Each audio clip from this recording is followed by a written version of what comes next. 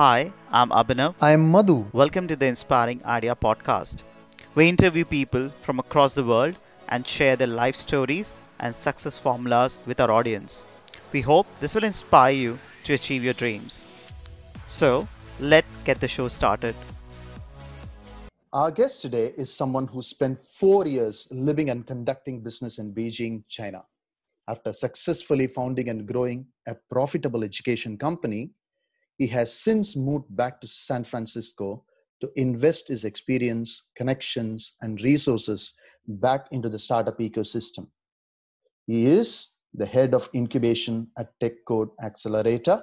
He is also the founder of Silicon Valley Successes, a television show, and the Silicon Valley podcast, where he has interviewed some of the biggest names in tech. He's so passionate about building a bridge that connects the Silicon Valley and the rest of the world. Please welcome Sean Flynn. Thank you so much for being with us today. How are you going? I'm doing great. Actually, I want to thank you guys for having me as a guest. I'm a fan of your show, even though I know it's a very new podcast. But everything I've heard so far, I'm really excited. So thank you guys for having me. Welcome, Sean. Sean, in the next 30 minutes, we want to explore your life journey and deep dive into some key moments which contributed to who you are today. I'll start with this, Sean. You really hit the nail by spending time in two of the greatest places that shapes the future of the world, Silicon Valley and China. Where did your entrepreneurship journey start in life? Well, a lot of it I want to say is actually luck, to be honest. And luck, most people probably wouldn't. I mean, if you look at the whole situation, my parents bought a house in Danville, which when they bought it, a train actually went through the town. They bought a house there because it was the cheapest area to buy a house, and they got a Hmm. huge discount because there's only four other houses in the development, and they were living in Oakland at that time. But I mean, who would have known, 20 years later that this little area becomes a town where a lot of the people from Silicon Valley live, and then they commute into San Jose and that for work. So my neighbors, I mean, pets.com and some of these huge companies that have, failed, uh, they all were in an area I used to ride my bike around and rollerblade around and skateboard and all that other stuff. And I Hmm. actually remembered in high school, a lot of my friends, I graduated high school in 2000. So right, the peak of the dot-com bubble, a lot of my friends and the grade above me, especially the grade above me, were contemplating, do I go to college or do I just work in Silicon Valley at my dad's tech company? And actually, I knew a few people that decided to work at their parents' tech company, and then, a year later, the company's bust. They're actually selling their house. Okay, yeah. Horrible things happen, but you're growing up in this environment where everyone is thinking, start a company, do Mm. something, push Yeah. yourself.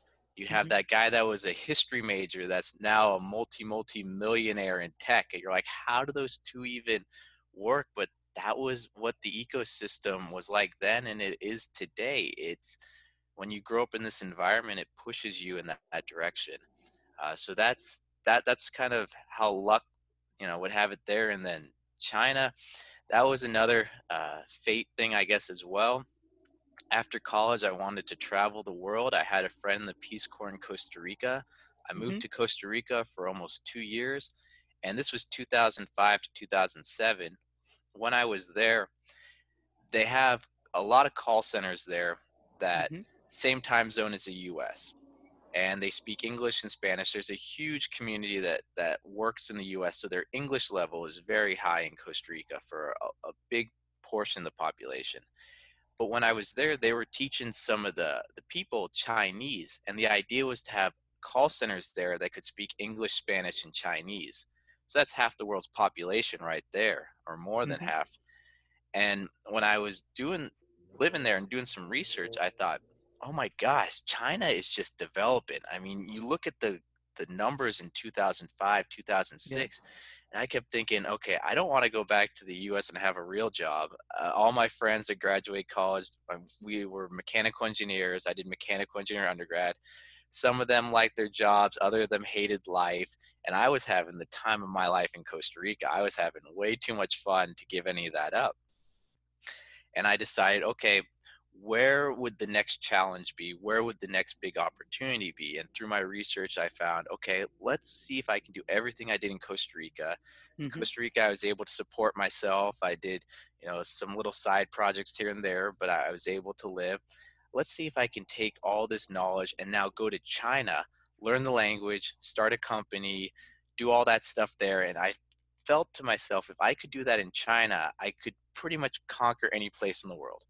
And Absolutely. so in 2008, right before the Olympics, I went to China, and I thought I was going to be able to do everything in a year or two, but it took almost 5 years. Absolutely. It's a challenge. So Yeah, it's a new country, buddy. I mean, I can imagine. It's a new country. You're going there, starting from scratch.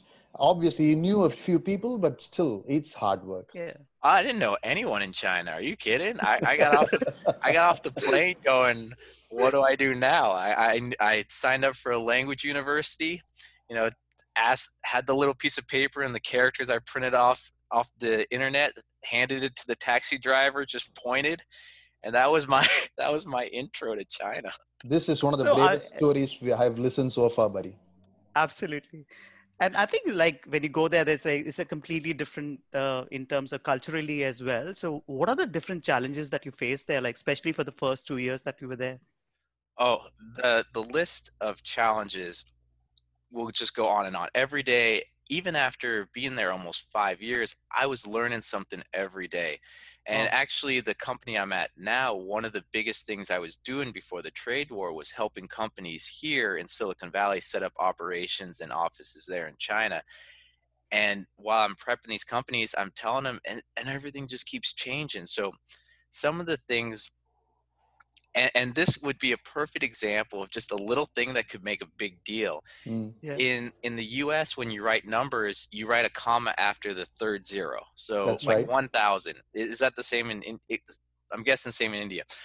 In China, it's after the fourth zero. Okay. So I would look at these numbers, I'd be like, wait, is that 10,000 or 1,000? Like, what is going on here? And you're negotiating contracts and you're like, okay, are they negotiating it like the West or the East? What's going on here? Because that's a factor of 10. And it was always so confusing, and just the culture of paying people salaries and counting the money in front versus not. Um, the list can go on and on. Contracts being worthless pretty much there. I remember when me and my business partner, I was like, we got to get this contract. And she was like, why? I was like, well, so everyone knows what's going on, so everyone will follow it. And she just looked at me. She's like, Sean, it's not enforceable at all. You're just wasting Oh, everyone's time.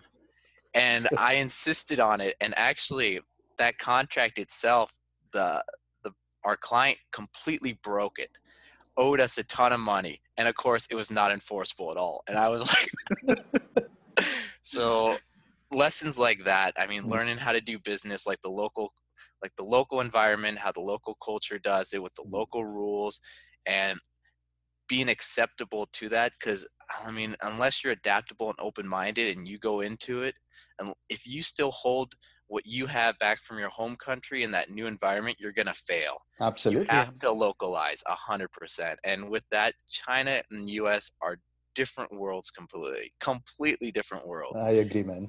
So I agree. So coming yeah. back to the another transition that you made, you move from country to country. Why did you have to come back to Silicon Valley? Why did you have to go through the pain of another country transition?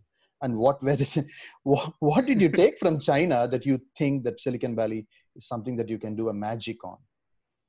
Well, the pain of coming back to the US, that was actually very difficult, because to me, I thought I was pretty successful in China. I had a business, I was making money. I was actually, more towards the top of income earners in that in the area if you looked at my salary. But Mhm. then you come back to Silicon Valley and the currency converts 7 to 1. You move to San Francisco, one of the most expensive spots in the world. And next thing you know, you're like, I'm broke.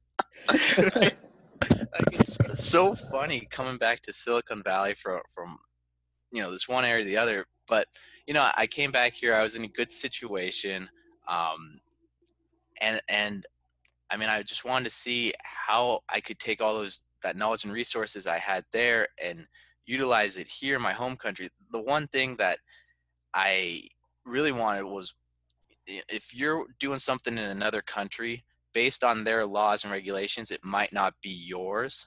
Mm-hmm. And that was kind of my situation, where at any time it could just be taken like that.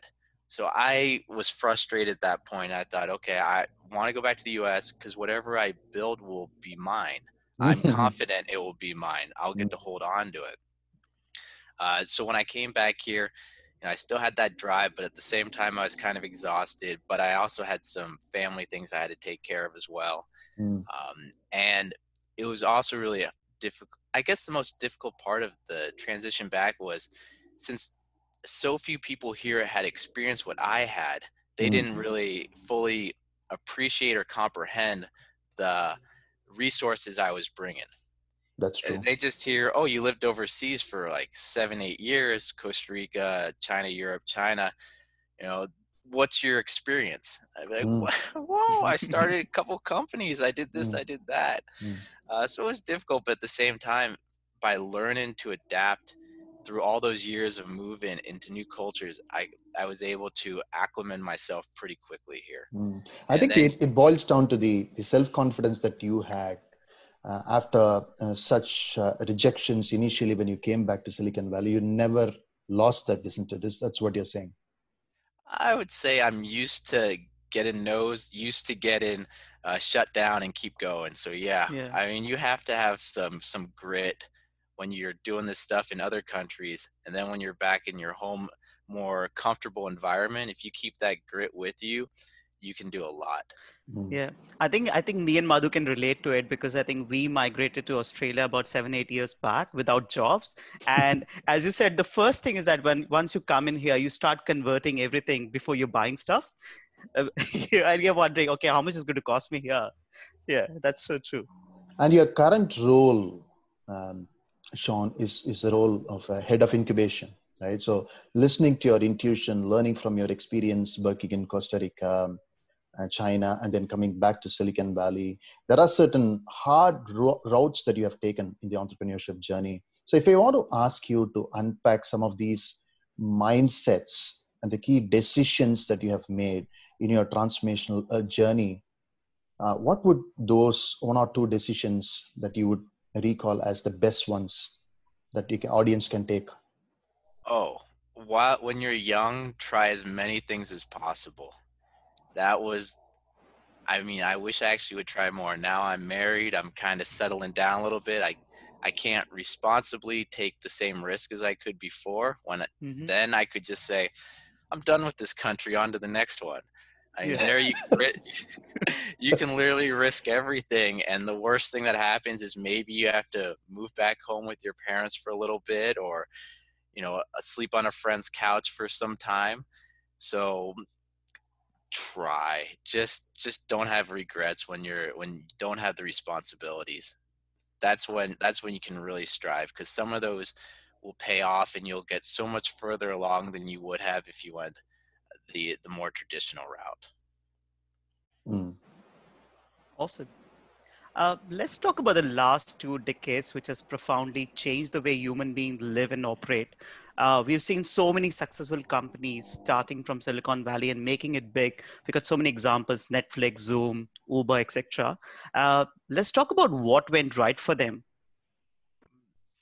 I mean, a lot of it was, I can't say a lot of it, but yes, the right place. They're in an environment where they had access to capital. They had access to mentors, advisors that could help them scale, that have had exits before. They were in an area where, yes, there were regulations, but it's very common to fight regulations, and people will support you. And with lawyers' help, you can get through a lot of things. They were in an area where innovation is championed. I mean, I can even say a story. There's an investment banker I know that sat across the table from Travis as he was pitching the idea for Uber and told the guy, "This is the dumbest idea I've ever heard. There you go. No one is going to Uh, get in a stranger's car that they mm, Yeah. don't know. mm. This is crazy." But of course, Travis goes to the next investment banker, the next investor gets a check.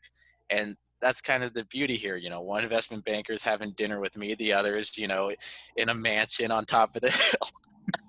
That's true. That's But true. but it's just having those opportunities to go to the next person, having that grit to keep going, having the founders that have the resources to keep moving, and have that mindset where, okay, I'm always coachable.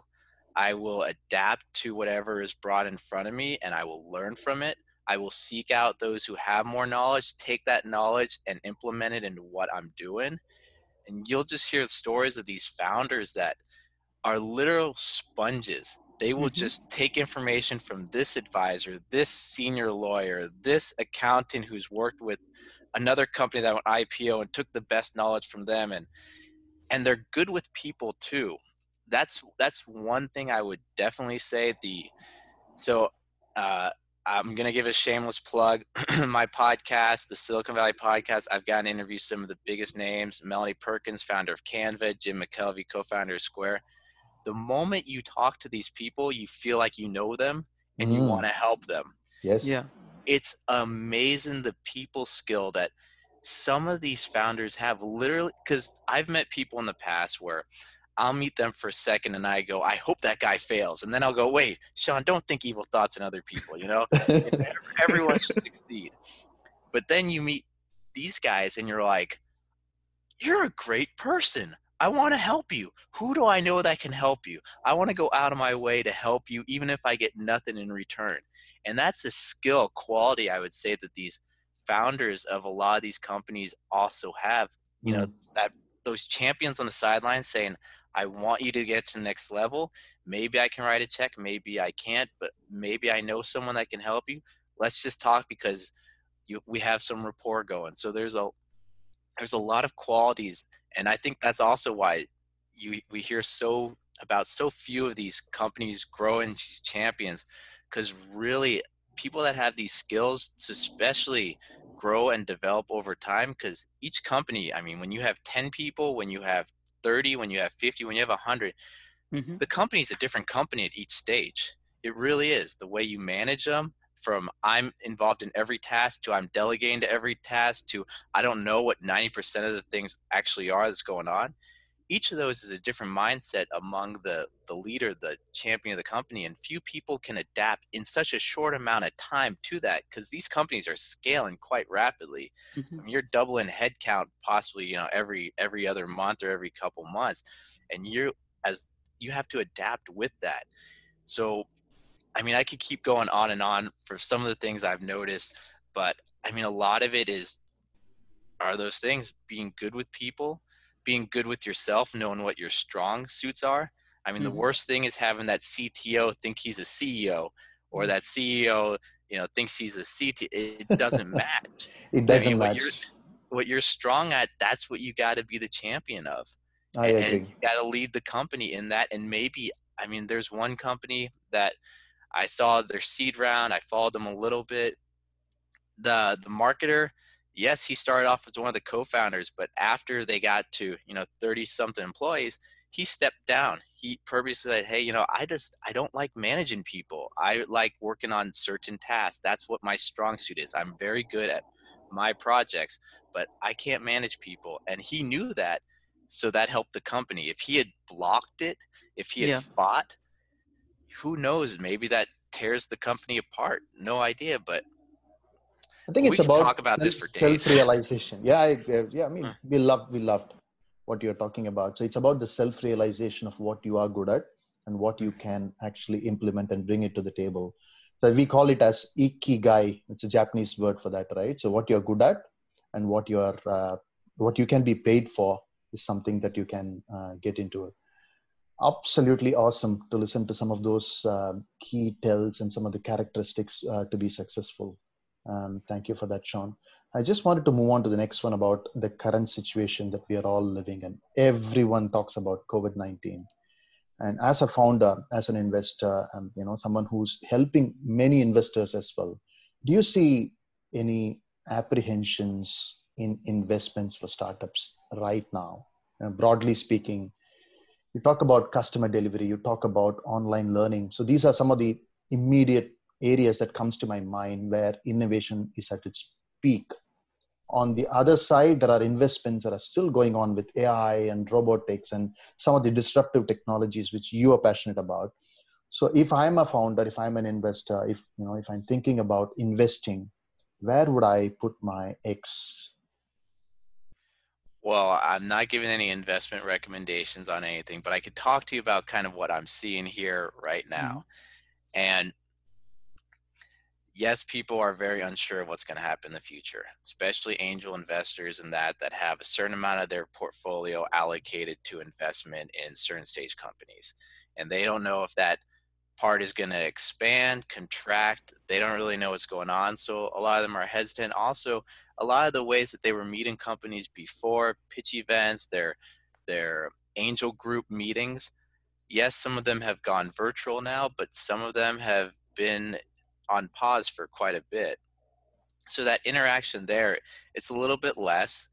Luckily, though, with online platforms such as what we're using, Zoom and that, people are now starting to get even more meetings than before. They're more open to connect. They can do more in a single day. I mean, Mhm. VC funds, the ones I've talked to, kind of the same situation. They're hesitant, but at the same time, they have a mandate to deploy capital in a certain amount of time. I mean, their thesis says, okay, we have to invest in a certain number of companies over a certain span, and then those companies grow, then we start harvesting the money. So they know themselves, okay, at first, maybe the first 2-3 months, we could kind of hold back and see what's going on. But at the same time, now we really have to start investing and actually have to catch up even a little bit, because we were planning on investing in 1 or 2 companies a month and we haven't done anything for 3 months. So now we have to catch up. And then we also have the groups out there going, okay, I'm going to raise a venture fund or that, and really analyzing where they think the future is going to be.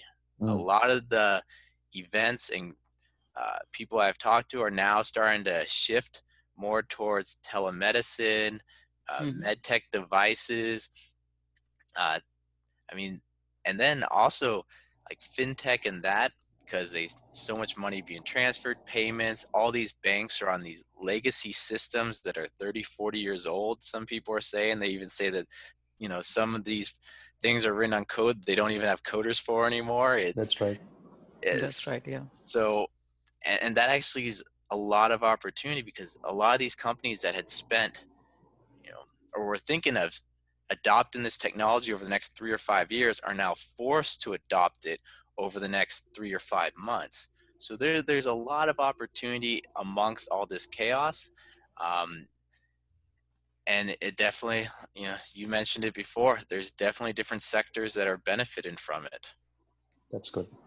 That's fantastic. Let's talk about the future. Where is Silicon Valley headed, say, in a decade or two? Where would be the hotspots? And who do you think would be the next Uber, Square, Amazon?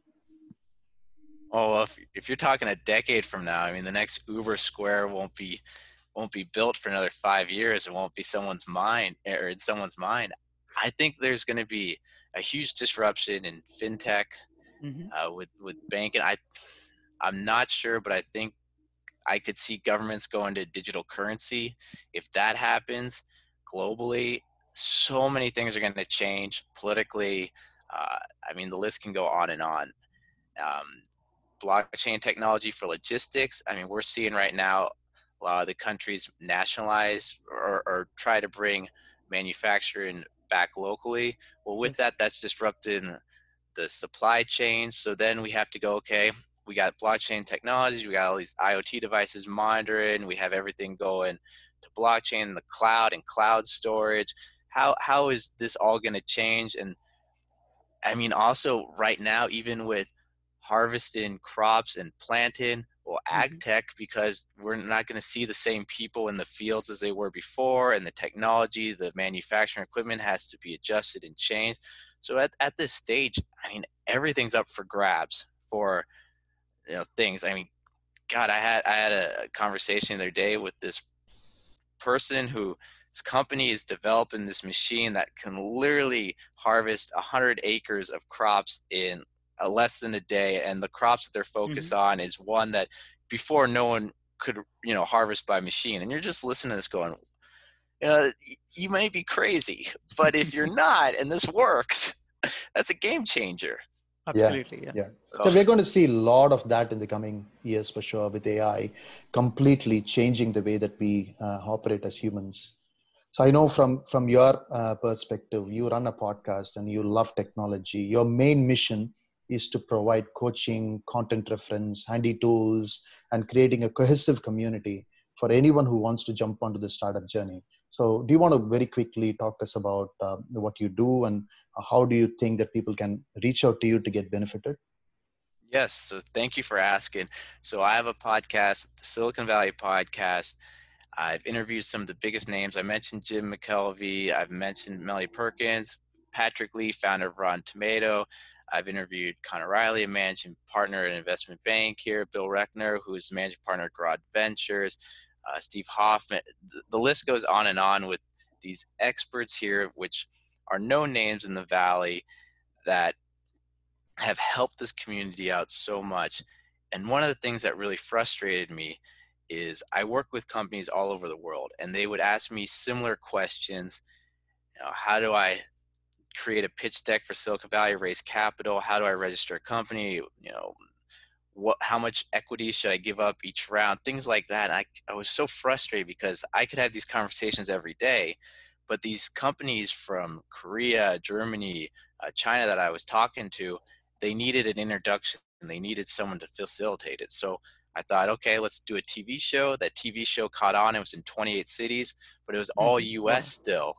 And I went, okay, I got to do something global. So last September, I started a podcast. April 30th of this last year, I rebranded it, relaunched it as the Silicon Valley Podcast. And right now, my goal is to get the information from all these experts here in Silicon Valley and pass it along to people in the world that could benefit. I'd like to get it in every startup ecosystem, every startup little hub, incubator, accelerator that in the world. I'd love that person in India to go, oh my God, I just listened to this interview with Brett Chernow, who helped raise over $7 billion in exits, $750 million in capital, talk about financial modeling. And I can use his advice, which would normally cost, $1,000 an hour for his time, on my startup. And I listen to this guy's podcast. Like that's my dream. That's what I'm hoping to accomplish with all this, is to help people that can't access this knowledge access it. That's a fantastic dream. Yeah. I can definitely see there's a lot of gap in terms of reaching out. You're doing a wonderful job, buddy. Thank you so much for being with us today. It's a real pleasure having you. Thanks, Sean. Oh, thank you guys. This has been a lot of fun. And if there's anything I can do for you and your listeners, please let me know. Sure. Hi, I'm Abhinav. I'm Madhu. Welcome to the Inspiring Idea Podcast. We interview people from across the world and share their life stories and success formulas with our audience. We hope this will inspire you to achieve your dreams. So, let's get the show started.